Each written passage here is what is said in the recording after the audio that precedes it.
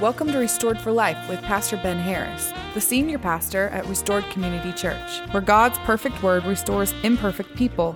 Here's today's message from Pastor Ben. Greetings and welcome back to our study of the book of Revelation in our series titled, The Lion Revealed. Turn with me there in chapter 8. Last week we saw the impact of the seal judgments. This week we look at the trumpet judgments that follow. I've been told in these last several weeks that you must be crazy, Pastor, to teach Revelation from the beginning to the end. There's a lot of crazy stuff in that. I've had other pastors tell me I would never do that. But I tell you what, if God put it in the Bible, doesn't He want us to know it? That's my opinion, and I know my opinion doesn't matter. He's told us He wants us to know it. The book of Revelation was an encouragement to the first century church who was being terrorized by the Roman Empire. They were being taken out and arrested. Some sent to Rome, where they would lose their life in an arena at the game of a cruel Caesar. Others would go through their own torment in their cities. They were kind of really separated out and made to be apart from people, and it was difficult to go through. It had been some 60 years now since Christ had been crucified and went back to heaven. They were told He was coming back, but now they're beginning to wonder what's going on. Has God forgotten us? Has He changed His mind? Well, God writes this book to let people know that He is large and in charge, and He has not abdicated His throne. His will be done in heaven as it is on earth, or in earth as it is in heaven. And He's reminding the people, listen, don't give up yet. I'm coming back. Between the sixth and seventh seal, we heard testimonies from the tribulation saints and rebellious people on earth. This week, we continue with the seventh seal, a short interlude between the judgments, and then we see the resumption of Christ's wrath on earth. Let's begin with number 1. If you'd like to take notes, and I encourage everyone to take them, they're on the back of your bulletin. Number 1 is this: Heaven's interlude of prayer. Heaven's interlude of prayer. Chapter 8, verse 1. When He opened the seventh seal, there was silence in heaven for about half an hour. Now, we have just read where heaven is this wildly amazing place. It is raucous in heaven. There are shouts and worship and singing, and all this is going on. We got angels, falling down. We have elders. We have all this. Heaven is a rocking place of worship. But suddenly, we hear that heaven is silent for about a half an hour. So why is this worship service suddenly interrupted? Well, we're not provided the reason, but I'll give you 2 good possibilities, I think. Number 1, heaven had just witnessed the awesome power of Christ's righteous judgment directed towards the earth. This has all taken place. These seals, if you were here last week, the seals had been opened, and all this judgment had just hit planet Earth head on. And suddenly there's this pause for a moment. Number 2, with the scroll now fully open, remember there were 7 seals around the scroll. And Jesus is opening one seal at a time, and with each seal a different judgment. But this is the 7th seal, so He's opened them all. And so the scroll unravels and opens. And then I think when that happens, people are suddenly aware that judgment is far from over. In fact, it's only begun. Continuing on in verse number 2. And I saw the 7 angels who stand before God. Remember, there were 7 angels that we've been talking about around the throne of God. And so here they are. And these 7 angels that stand before God, and to them were given 7 trumpets. Now, trumpets play an important role in Jewish history. They were used to muster the people for war and for worship. Today, I would say you got to have both. We're in a war, whether you choose to acknowledge it or not, and worshiping the Lord right now is needed, right? So prayer, worship, and war all go together. But they would blow these horns to muster the troops, and then they used the horns to send messages to the troops on the battlefield. Now, they didn't have electronic communications, of course, back then.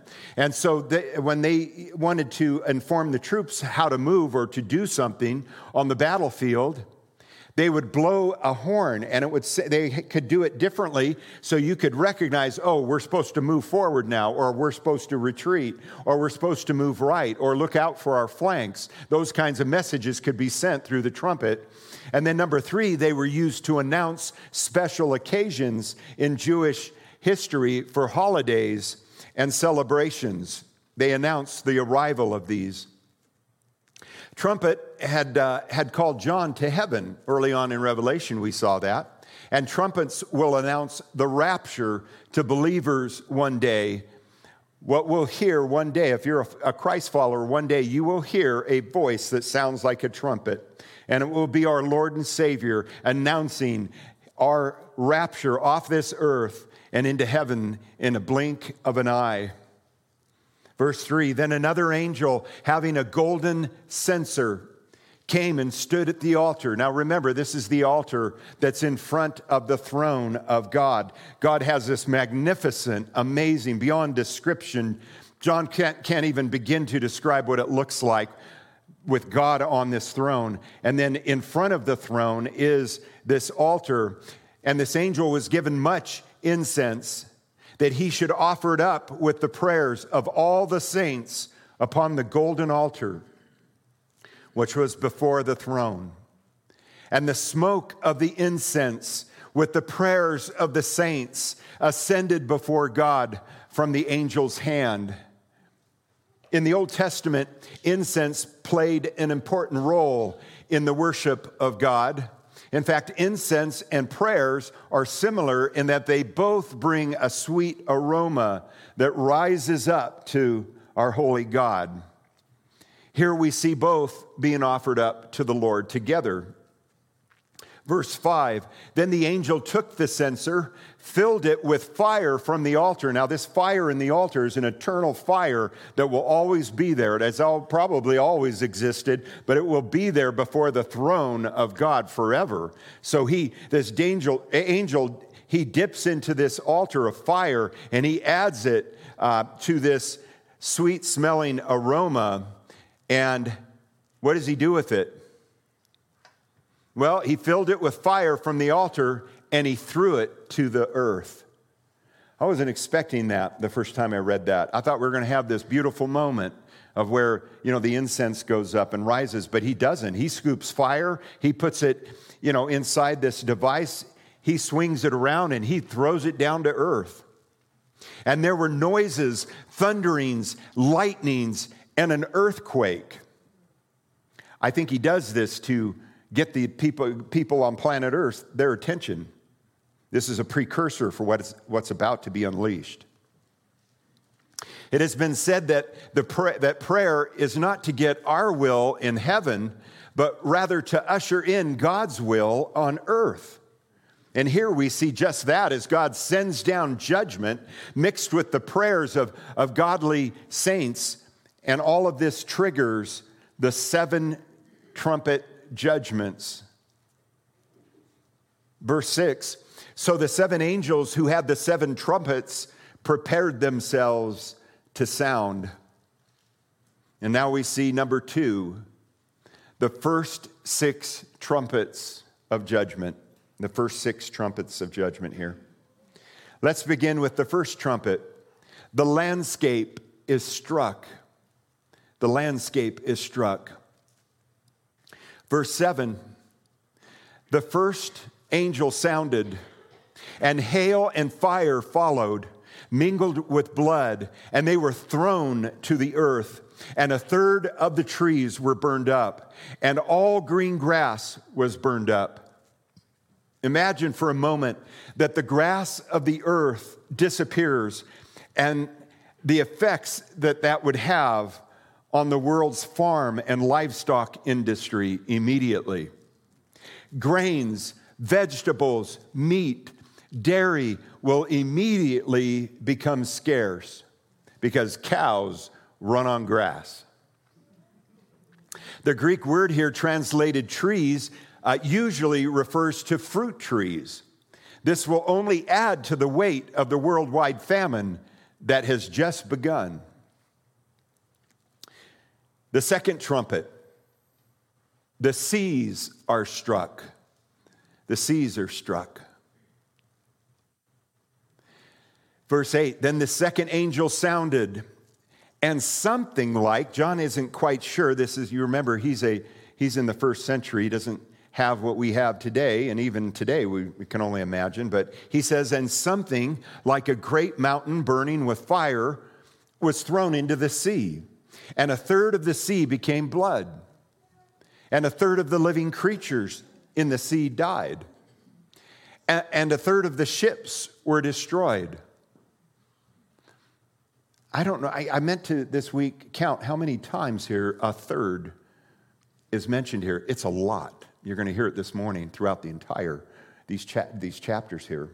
And I asked myself, what is it with 1/3? All I could come up with a guess is that Jesus is 1/3 of the Trinity, and it's his judgment, and 1/3 is the judgment. John sees something that he describes like a mountain thrown into the sea. We're not exactly told what this is, but I'm betting on an asteroid-like mass that strikes the earth suddenly.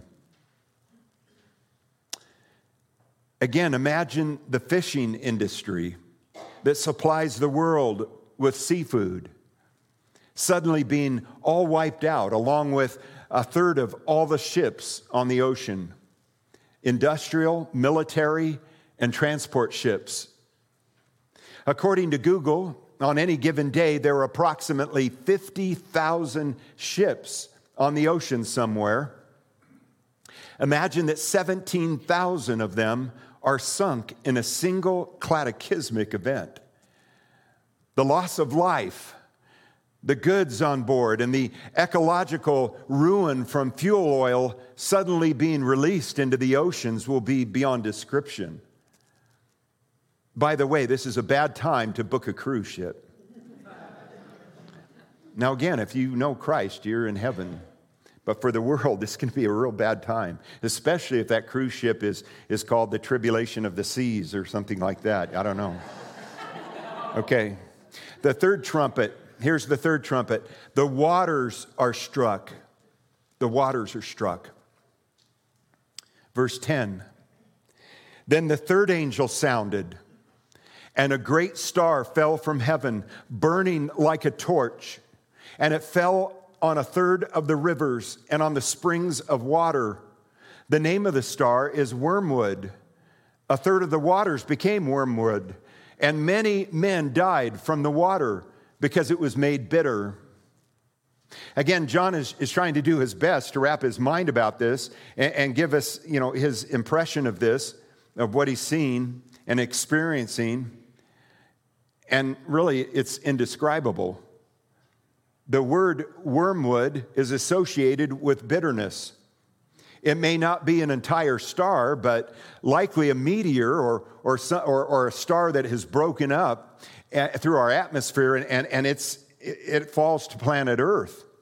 And it covers a third of the rivers, a third of the drinking water. And can you imagine sulfur going into our drinking water or some other poisonous content? It'll be fatal to many, Scripture says. God knows every star and has named them and numbered them. And right now there is spinning in space. There's one that awaits his direction for a rendezvous with planet Earth. The National Geographic Society reports that there are roughly 100 major rivers in the world. They supply drinking water to the vast majority, to the billions of people. America has some 30-ish large rivers, and dumping stardust into a third of them will promote a form of pollution that kills many after they drink it, probably from the sheer necessity of worldwide dehydration. Listen, you can live without food for 35, 40 days, but you've got to have water pretty regularly. The fourth trumpet. Here's the fourth trumpet. The heavens are struck. The heavens are struck. The first three trumpet judgments affected a third of the world directly, but this fourth one affects our solar system as well. Verse 12, then the fourth angel sounded, and a third of the sun was struck, a third of the moon, and a third of the stars, so that a third of them were darkened. A third of the day did not shine, and likewise the night. Now, I don't have to tell you how God created our planet with just the perfect amount of sun and light, the sun to warm us and the light that makes crops grow, which feed the entire world, and the moon, which reflects the glory of the sun at night. It's kind of like a night light. At this time, God sends a form of extended twilight upon the world. This was prophesied over 2,000 years before this event will take place. Joel, in chapter 2, verses 1 and 2, predicted this moment when he wrote this. He wrote, blow the trumpet of Zion and sound an alarm in my holy mountain. Let all the inhabitants of the land tremble, for the day of the Lord is coming. For it is at hand, a day of darkness and gloominess, a day of clouds and thick darkness. And what an ominous day that will be. Verse 13, and I looked and I heard an angel. Now some translate this word angel to be eagle. I don't think it's either or, I think it's both. Do you remember the living creature that stands next to the throne? The angel with the face of an eagle, flying through the midst of heaven, saying with a loud voice, woe, woe, woe to the inhabitants of the earth, because of the remaining blasts of the trumpet of the three angels who are about to sound. If earth thought that they were going to get a break here, they don't. And this angel announces, whoa, whoa, whoa, there's three more trumpets coming. If Jesus hasn't drawn all humanity's attention towards heaven at this point, this flying announcer will do the trick. The three woes here refer to the remaining three trumpets yet to be blown. The phrase inhabitants of the earth, or earth dwellers, depending on your translation of Bible, is found 12 times in this book and always refers to those who live for the earth. Not living in the earth or on the earth. It's those who are living for the earth and are in the world, not of the world. These are the unsaved. These are the unbelievers. These are the ones that reject God and don't want anything to do with Him. This word does not, listen, it does not include God's redeemed tribulation saints that we were introduced to last week. They, the tribulation saints, are under the protection of the Almighty God. You may remember that the Holy Spirit seals on their forehead. He places a seal on them. Listen, they missed the rapture, but many will come to Christ during the tribulation. And when you come to Christ, I hope that's not you. You have the opportunity to bypass all of this right now. But those that come to Christ after the rapture, they get a seal on their forehead. It's the name of God. And they are protected from all of this stuff going on around them. And it's going to be an amazing, awesome time. We've seen the effects of the first four trumpets. Now things are about to get mind-blowingly worse. It just keeps getting worse and worse. As I turn the pages of my Bible at home, I go, wow, man. Let's look at the fifth trumpet now. Earth's inhabitants are struck. Earth's inhabitants are struck. We've seen seas, grass, rivers, all this. But now, Jesus turns his wrath upon the inhabitants. Chapter 9 now. Chapter 9, verse 1. Then the fifth angel sounded, and I saw a star fallen from heaven to the earth. To him was given the key to the bottomless pit. This verse informs us that this person who the key is given to is not a literal star, as it uses the pronoun him. To him was given the keys. The word fallen here refers to a previous fall in the past. Scripture doesn't clearly identify this person, but I'm guessing it's Satan, who was referred to as the bright morning star before his disobedient fall when he was cast out of heaven and down to earth. The bottomless pit here, some translations use great abyss, is likely Hades or the place of the dead, physically and spiritually. These are where the people who have rejected Christ's offer of salvation have died. They go to Hades, they go into this holding place until they'll be judged one day before Jesus Christ. They will stand before him. In effect, by rejecting his offer of grace and mercy, they've chosen to be judged by their own merit, where one sin is guilty. So this is a place of the dead, Hades. Verse 2, and he opened the bottomless pit, and smoke arose out of the pit like the smoke of a great furnace. So the sun and the air were darkened because of the smoke of the pit. Then out of the smoke, locusts came upon the earth. And to them was given power, as the scorpions of the earth have power. They were commanded not to harm the grass of the earth, or any green thing, or any tree, but only those men who do not have the seal of God on their foreheads. The sealed ones are the tribulation saints, so these creatures can't harm the tribulation saints. They have the seal. They're only allowed to harm those that have rejected Christ. Verse 5, and they were not given authority to kill them, the rebellious ones, but to torment them for 5 months. Their torment was like the torment of a scorpion when it strikes a man.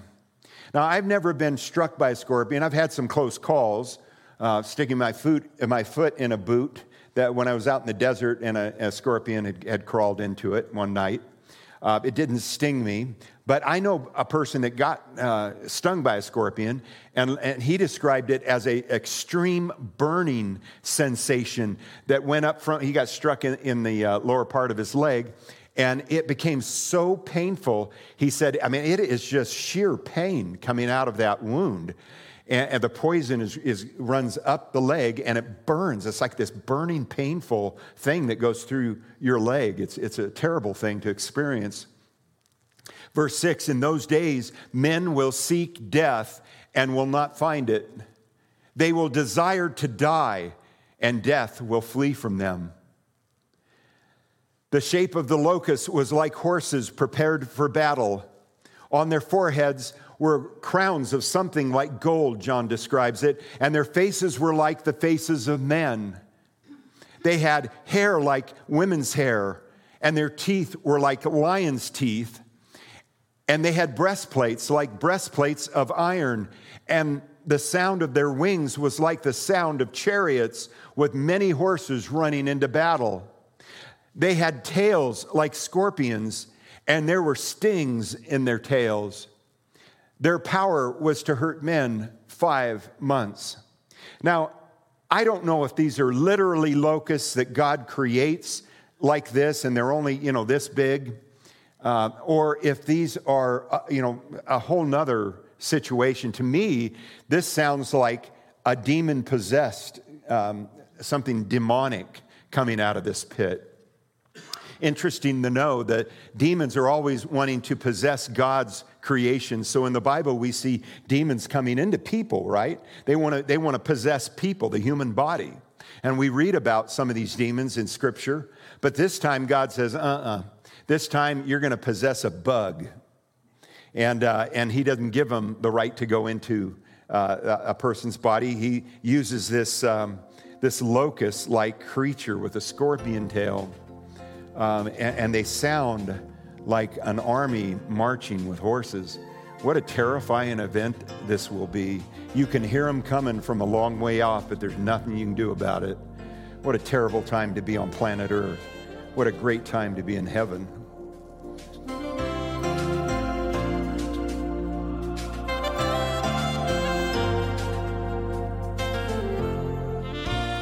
Restored for Life is a radio ministry brought to you by Restored Community Church. Visit restoredcommunitychurch.org to learn more about Pastor Ben Harris and for service times. Join Pastor Ben next time as we set out on a journey to discover the authentic life as Christ followers through obedience to His Word.